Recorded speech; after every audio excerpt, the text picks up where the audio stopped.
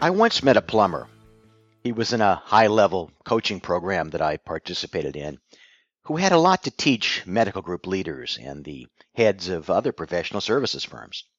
Well, he wasn't an ordinary plumber. He had taken over his father's company and had grown it to a staff of hundreds of plumbers and other technicians working over a two-state area. He was expanding into a third state. I asked Bob, not his real name, how he found so many plumbers to hire.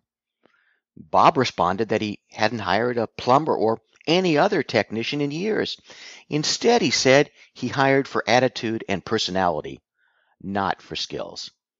Bob's business was built on a promise of polite service, cleanliness, and professionalism. His workers were going into other people's homes. Bob told me that he couldn't teach a great plumber to have interpersonal skills, but that although it was very difficult to find people with the right attitude and personality, once he found them, his company could teach them the skills they need for the job. Bob's hiring philosophy is consistent with comments made by Herb Kelleher, the former CEO of Southwest Airlines, who said that Southwest looked for a particular type of person, regardless of job category. They didn't hire for skills, but for attitude. Only 4% of applicants made the cut. They trained for what they needed to know. It was difficult or impossible to train for attitude.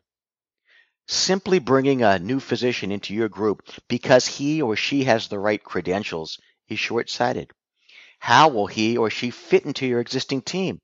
How will his behavior impact your group's relationship with referring physicians and hospitals?